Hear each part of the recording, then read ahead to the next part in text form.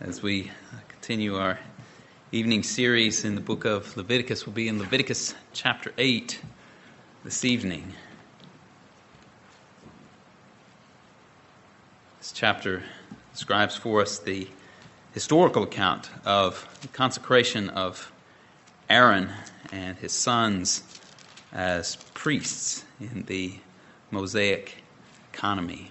Leviticus chapter 8, Moses writes under the inspiration of the Holy Spirit, and he says, "Then the Lord spoke to Moses, saying, Take Aaron and his sons with him, and the garments and the anointing oil and the bull of the sin offering and the 2 rams and the basket of unleavened bread, and assemble all the congregation at the doorway of the tent of meeting." So Moses did just as the Lord commanded him. When the congregation was assembled at the doorway of the tent of meeting, Moses said to the congregation, "This is the thing which the Lord has commanded to do." Then Moses had Aaron and his sons come near and washed them with water.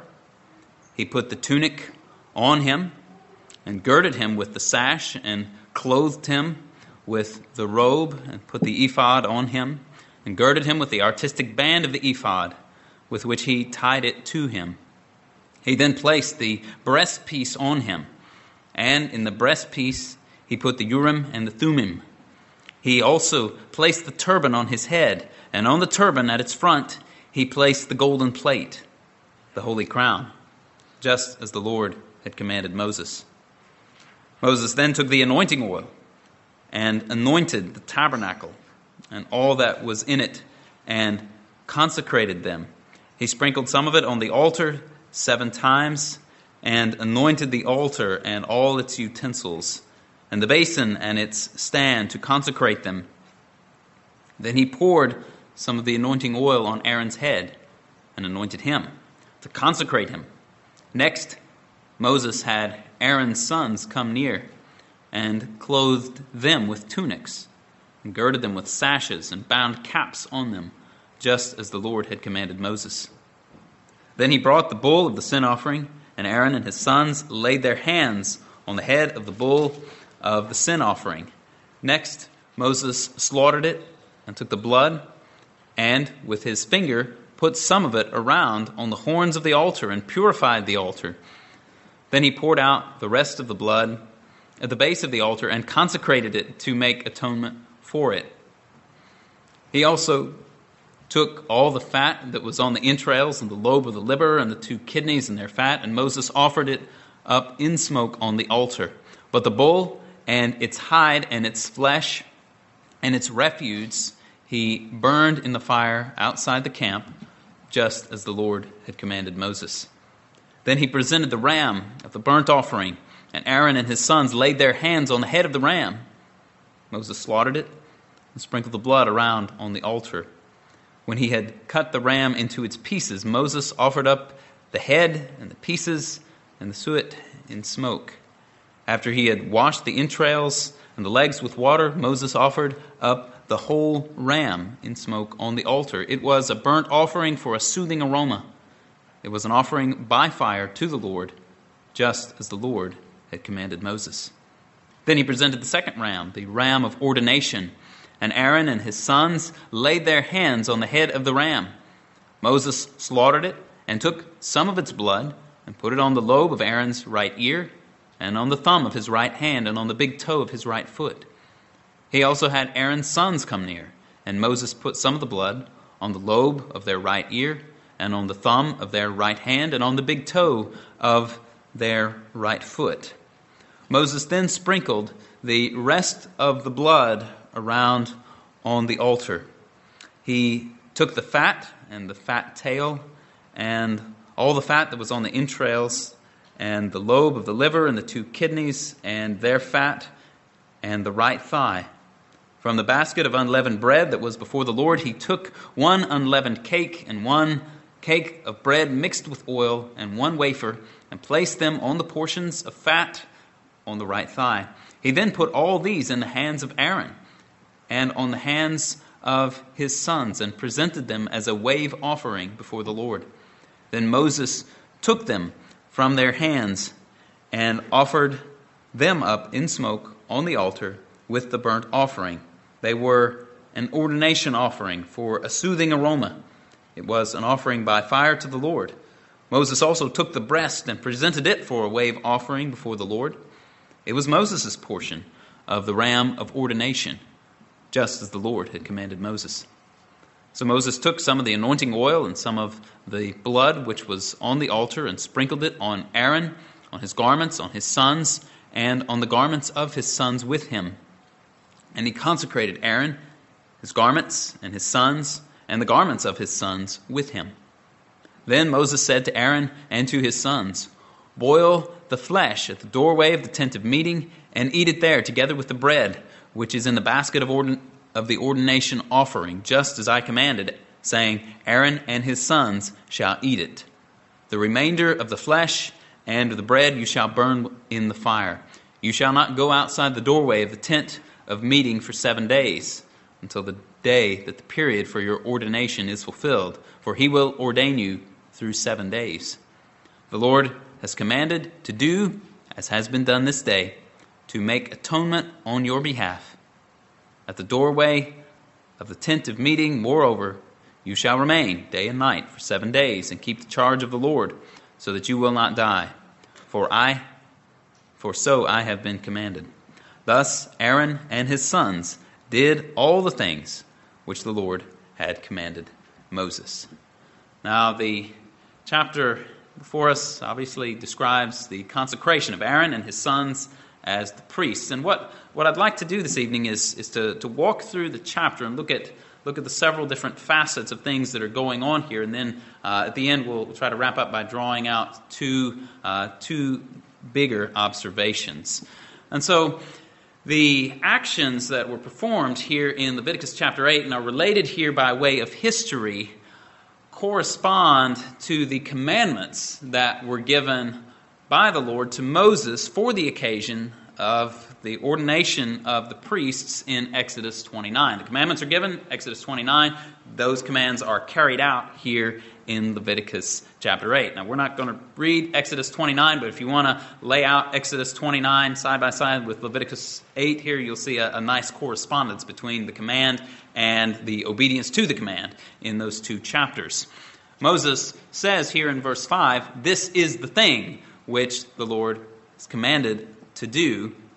And then in what follows, he did what had been commanded earlier. And therefore that refrain is completely appropriate, which you may have heard. We see it in verse 9, verse 13, verse 17, verse 21, and verse 29. At the end of all of those verses is the refrain, "Just as the Lord commanded Moses." The Lord commanded, Exodus 29, Moses did it right here. Now this is largely the story of Moses that we find in Scripture. Moses was an obedient man, a godly man. We know that he didn't perfectly obey, and that's the reason, of course, why he did not get to go into the promised land. But nevertheless, he was a faithful man. There's a reason then why the writer to the Hebrews says in Hebrews 3:5 that Moses was faithful in all his house as a servant for a testimony of those things which were to be spoken later. And we see a picture of that here. The faithfulness of Moses as a servant in God's house as he meticulously obeys here in Leviticus 8 that which was commanded by the Lord on Mount Sinai in Exodus 29. Now then, what are the aspects of this consecration? What all was involved? Well, first in verses 6 through 9 we see that Aaron and his sons were washed with water and clothed in their priestly garments. The washing with water was to cleanse and was symbolic of the spiritual purity which was to characterize the priest. Exodus chapter 30, verses 19 through 21, specified that the priests were to wash their hands and feet in the bronze laver when they entered the tent of meeting or approached the altar to minister. So anytime they went in to minister, they were to wash their hands and their feet. They were to do so that they would not die. It's been said that cleanliness is next to godliness, and certainly we do see here in the Old Testament that cleanliness symbolizes godliness. And indeed, this is picked up in the New Testament as well. And so Titus chapter 3 speaks of the washing of regeneration, which occurs to us as believers. And so we read likewise in Ephesians 5:26, of the sanctification which Christ brings to his church, to his bride, the washing of water with the word. And this, of course, is symbolized in baptism. And obviously the water of baptism does not take away sins, but it does symbolize that those in Christ, those trusting him, have their sins washed away. And this is why Ananias said to Paul, as Paul recounted it in Acts 22:16, "Get up and be baptized, washing away your sins." Not that the water takes away the sins, nothing of the sort, but the water symbolizes that the sins are taken away by faith in Christ. Now, it's not clear to me, at least, what the manner of the washing was here, whether they just washed their hands and their feet or whether their entire bodies were plunged. But nevertheless, they were to wash when they came to this ordination. And they were to wash their hands and feet every time they entered the tabernacle to minister. And after the washing, they were to be clothed. There was the tunic and the sash. There was the robe and the ephod. And Aaron was girded with that ephod and the artistic band of the ephod. And then the breastpiece was placed on it with the Urim and the Thummim. And the turban was placed on Aaron's head with that golden plate there at its front. Now the ephod, as prescribed in the law, was a tunic without sleeves and made of gold, blue, purple, and scarlet material and fine twisted linen, as you find in Exodus 28. Attached to this tunic was the breastplate, or the breast piece, containing 12 stones, of course representing the 12 tribes. And in the breastplate there was also a place in which the Urim and the Thummim were kept. So we read in Exodus 28, verse 30, "You shall put in the breastpiece of judgment the Urim and Thummim, and they shall be over Aaron's heart when he goes in before the Lord, and Aaron shall carry the judgment of the sons of Israel over his heart before the Lord continually." And we find in 1 Samuel 23, 9 and following, and 1 Samuel 30, verses 7 and 8, that the ephod was used to inquire of the Lord. In those places in 1 Samuel, we find David calling on Abiathar the priest to bring him the ephod. And what David was wanting to do was to inquire of the Lord. This is how the ephod was used, was a way by which to inquire of the Lord. Of course, Aaron had that turban that was given to him, and the golden plate was fastened on the front of that turban, and it was engraved with the words, "Holy to the Lord." And we're told in Exodus 28:38, "It shall be on Aaron's forehead, and Aaron shall take away the iniquity of the holy things which the sons of Israel consecrate with regard to all their holy gifts, and it shall always be on his forehead, that they may be accepted before the Lord." Now in these several things, I think we see something of the mediatory nature of the priesthood. Obviously, the priest is the one who is performing the sacrifices. But the high priest also bore the names of the tribes of Israel before the Lord. He wore this golden plate on his turban so that the holy gifts of the sons of Israel would be accepted before the Lord. He was a mediator.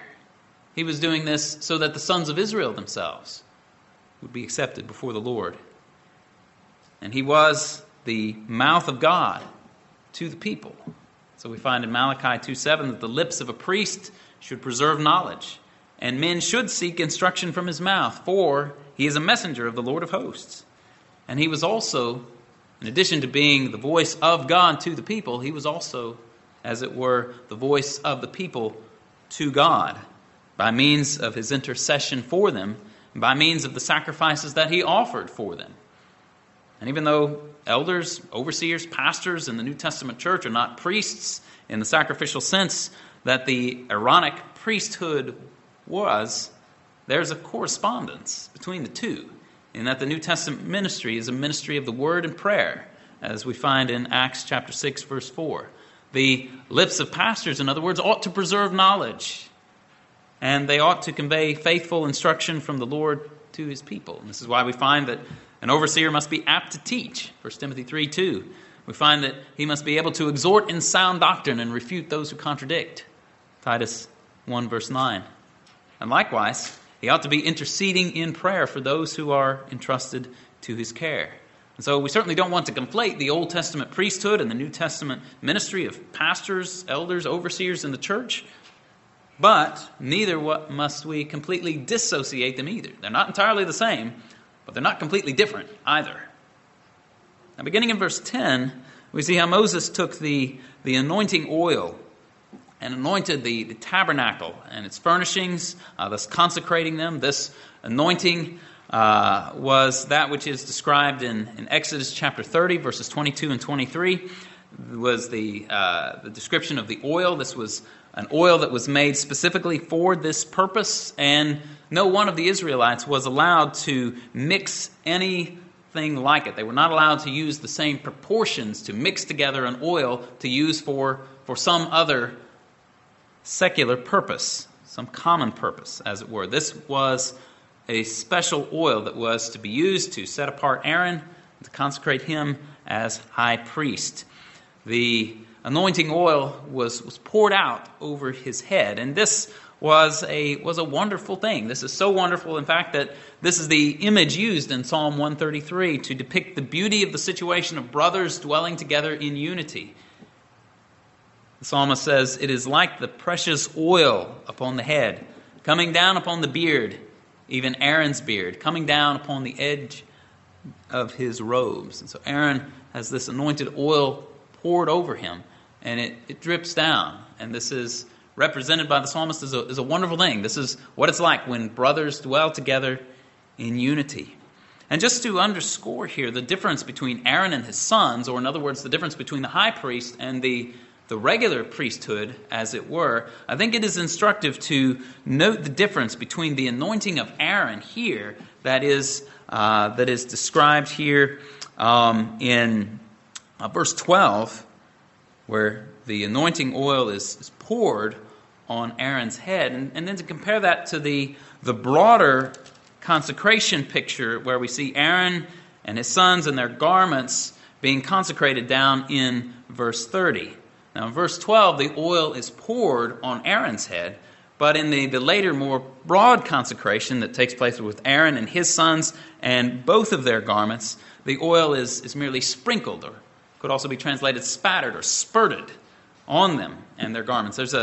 There is a difference here in the ritual for the anointing of the high priest. And this is why earlier, as we saw when we were back in chapter 4 of Leviticus, chapter 4, verse 16, speaks of the high priest as the anointed priest.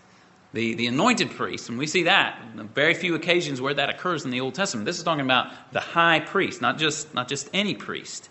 And thus it is that our anointed one, or our Christ, is not simply a priest, but he's a high priest.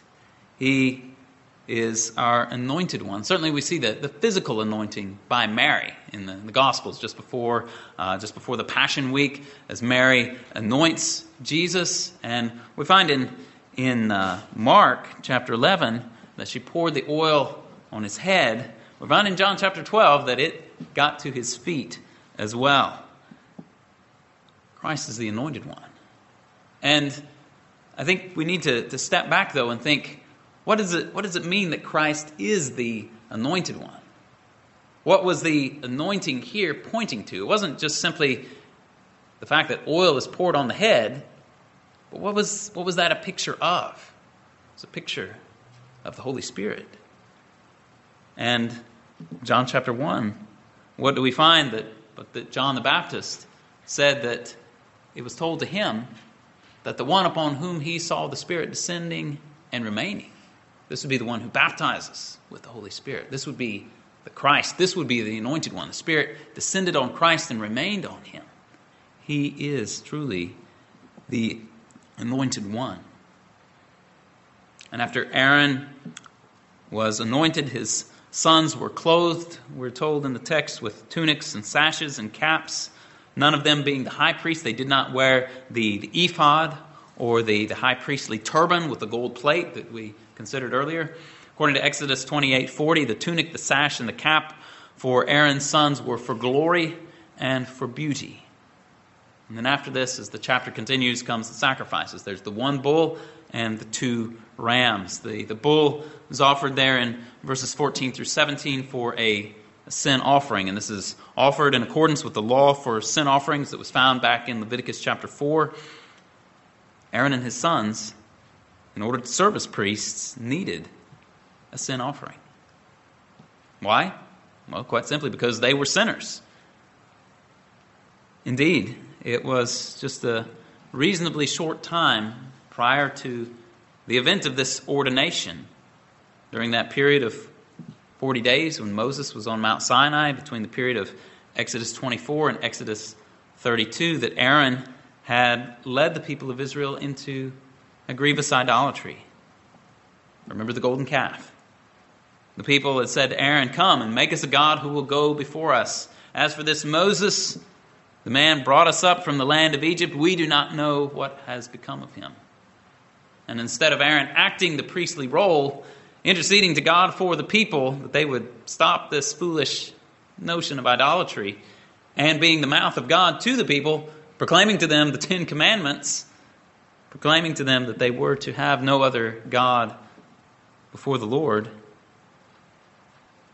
Aaron instead said, "Tear off the gold rings which are in the ears of your wives and your sons and your daughters and bring them to me." They did. And then he, we are told, took from their hand and fashioned it with a graving tool and made it into a molten calf. Aaron then built an altar before this calf and made a proclamation, "Tomorrow shall be a feast to the Lord." And then when Moses asked him, "What did this people do to you that you have brought such a great sin upon them?" Aaron just punted. And he blamed the people for being prone to evil. He said that they threw the gold into the fire and poof, out came this calf. What do you know? Very strange how that works. And yet, this same man, a short time later, I wasn't able to track down chronologically exactly how far it was, but within a year, maybe a matter of a few months, he is now the high priest. He was a sinner. Hence, he needed a sin offering. The second offering here was the ram for the burnt offering. That's described in verses 18 through 21. Having their sin dealt with by this bull of the sin offering, Aaron and his sons are now free to worship the Lord through the whole burnt offering of this ram, which goes up as a soothing aroma before the Lord, we're told in verse 21. And then thirdly comes the ordination offering, which was a ram like the previous burnt offering. There was one bull for the sin offering, and then two rams, one for the burnt offering, one for the ordination offering. In this case, the ram was slaughtered, and its blood was applied to the right earlobe, the thumb of the right hand, and the big toe of the right foot. And this was done first to Aaron, and then to his sons. The remarks of Matthew Poole, I think, are worth considering in regard to this law. He said, "These parts are consecrated in the name and stead of all the rest. The ear as the instrument of hearing and receiving the mind and will of God in all their sacred administrations and in their whole conversation. The hand and foot as the instruments of action and execution of that which they hear and understand to be the mind of God. And the right parts are chosen rather than the left, as being usually more vigorous and expeditious. And all these parts are sprinkled with this blood to show the absolute necessity of Christ's blood, to qualify them for an acceptable and successful discharge of their office." And then after this was done, the blood was sprinkled on the altar, as seen in verse 24. After this, the portions of fat from the ordination ram, along with the unleavened bread which was in the basket, and the unleavened cake, mixed with oil, the one wafer, along with the right thigh of the ram, these were placed in the hands of Aaron and his sons to be presented as a wave offering before the Lord. We don't know exactly what this means. There's various speculations as to how this was done, but it seems that it was held up and perhaps moved in some way before the Lord. And so these were presented as a wave offering, as seen in verse 26, and then they were waved before the Lord, and then they were burned on the altar of burnt offering as an ordination offering. The breast of the offering belonged to Moses. He was to present the breast as a wave offering to the Lord, and then that portion belonged to him, as seen in verse 29. And if you think about what's actually happening here with Moses taking the lead, offering the sacrifices, performing the ritual on the priests, and him receiving the breast of the ordination offering, if you take this and you compare it with what we've seen earlier in the book of Leviticus, what we see here is that Moses is functionally serving as a priest here. In regard to the peace offerings, Leviticus 7:34 specifies that the breast of the peace offering was to belong to the priest. And so here in this case, the fact that Moses is the one doing this and that Moses is the one who receives the breast indicates that he is the one who is functioning as a priest. And indeed, Psalm 99 verse 6 tells us that Moses and Aaron were among his priests.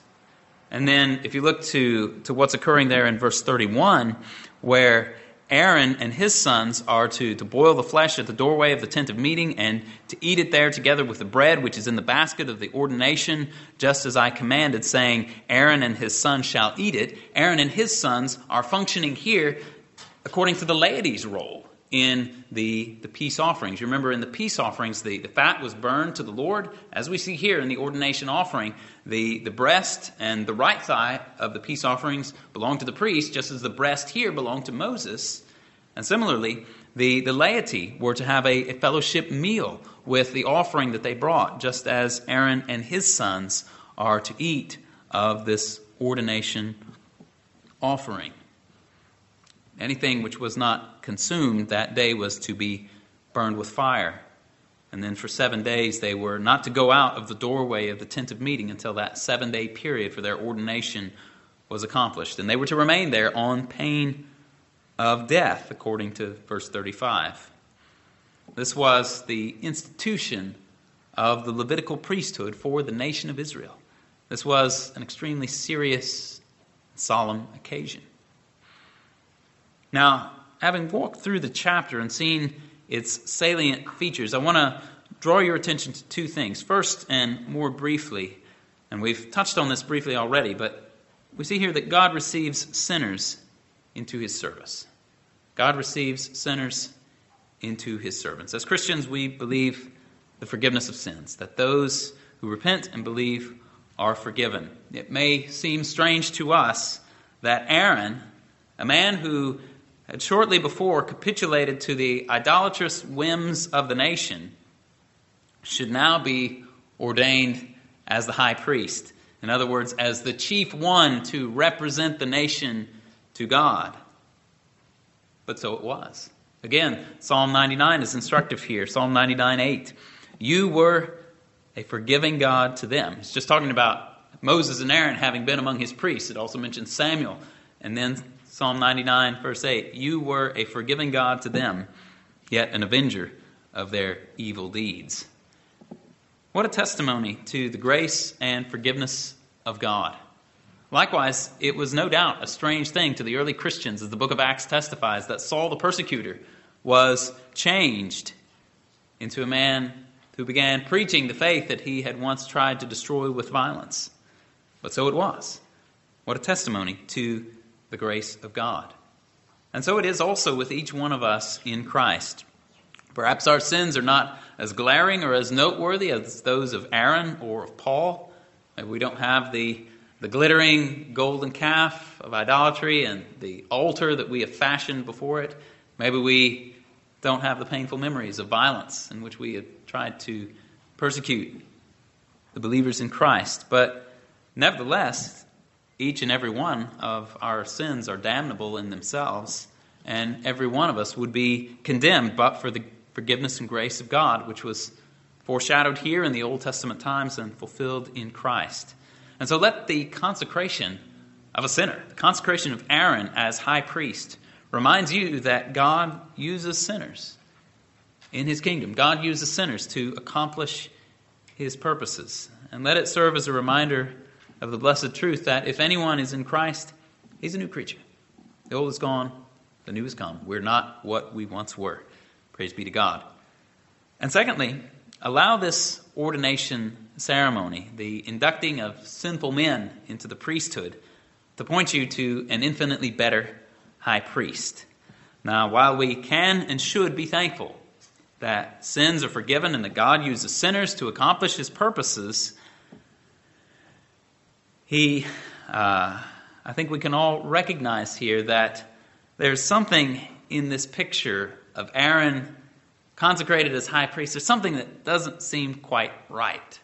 Right? We know that certainly Aaron was the man that God had chosen to be high priest, but don't we all have this certain gnawing sense within us that says, surely this is not the pinnacle of the priesthood, is it? Well, indeed, this is not the pinnacle of the priesthood. We might almost liken the situation to that feeling that we have within us when, say, a politician that we voted for is elected to office and does some helpful things that we can appreciate, but at the same time, we know the flaws and the failures of this man, and we think, really? Really? Is this the best that we could do? Does it not get any better than this? On the one hand, we might be thankful that such a politician is in office. We might be thankful for the good things that he or she might do, but we just wish that there was someone actually better in that place. We wish that there was someone there who wouldn't say those things that make us cringe. We wish that there was someone there who doesn't have the past that this person has. We want someone who's not going to just bungle along and drop the ball. Well, I'm no prophet about earthly politics. The situation that I have described might be as good as earthly politics gets before the kingdom of this world becomes the kingdom of our Lord and of his Christ. But, thanks be to God, this is not the situation in regard to the priesthood. And Hebrews 7 makes this abundantly clear for us. And so we read in Hebrews 7:11 that if perfection was through the Levitical priesthood, for on the basis of it people received the law, what further need was there for another priest to arise according to the order of Melchizedek, and not designated according to the order of Aaron? We've got a better priest coming. One who is according to the order of Melchizedek, not according to the order of Aaron. We find again, Hebrews 7:18 and following, for on the one hand there is the setting aside of a former commandment because of its weakness and uselessness, for the law made nothing perfect. And on the other hand, there is the bringing in of a better hope, through which we draw near to God. And inasmuch as it was not without an oath, for they indeed became priests without an oath, but he with an oath, through the one who said to him, the Lord has sworn and will not change his mind, you are a priest forever. So much the more also Jesus has become the guarantee of a better covenant. And again he says, for it is fitting for us to have such a high priest, holy, innocent, undefiled, separated from sinners, exalted above the heavens. Everything that Aaron was not, we have it now in Jesus, who does not need daily, like those priests, to offer up sacrifices, first for his own sins, and then for the sins of the people, because he did this once for all when he offered up himself. For the law that we've seen fulfilled here in Leviticus 8, the law appoints as high priests men who are weak. The word of the oath, which came after the law, appoints a son made perfect forever. Brothers and sisters, we can praise God that the incongruities and the imperfections of the Levitical priesthood have been dealt with once and for all. Again, the writer to the Hebrews said it best. He said, now the main point of what has been said is this: we have such a high priest who has taken his seat at the right hand of the throne of the majesty in the heavens. Again, the ascension, as our brother Peter was talking about, this is an essential doctrine. He has taken his seat at the right hand of the throne of the majesty in heavens, a minister in the sanctuary and in the true tabernacle, which the Lord has pitched, and not man. It's Hebrews 8, 1 and 2. Brothers and sisters, this is good news. So let your hearts rejoice and rest in Jesus Christ, the great high priest. Let's pray. Our Father, we thank you for a great reminder of the frailty and the temporary nature of the law. Lord, we are thankful that the Mosaic administration and economy of things was indeed instituted by you, but we are thankful that it is not the permanent order of things, that these were merely temporary, pointing ahead to our great high priest, Jesus Christ. We thank you that we do have such a high priest as him, who is such a one as we need. Holy, undefiled, separated from sinners, yet of one blood with us, so as to be both sacrificed and priest, our mediator, intercessor, our advocate. Father, we give thanks to you. We pray that you would encourage our hearts and strengthen us. We ask this in Jesus' name. Amen.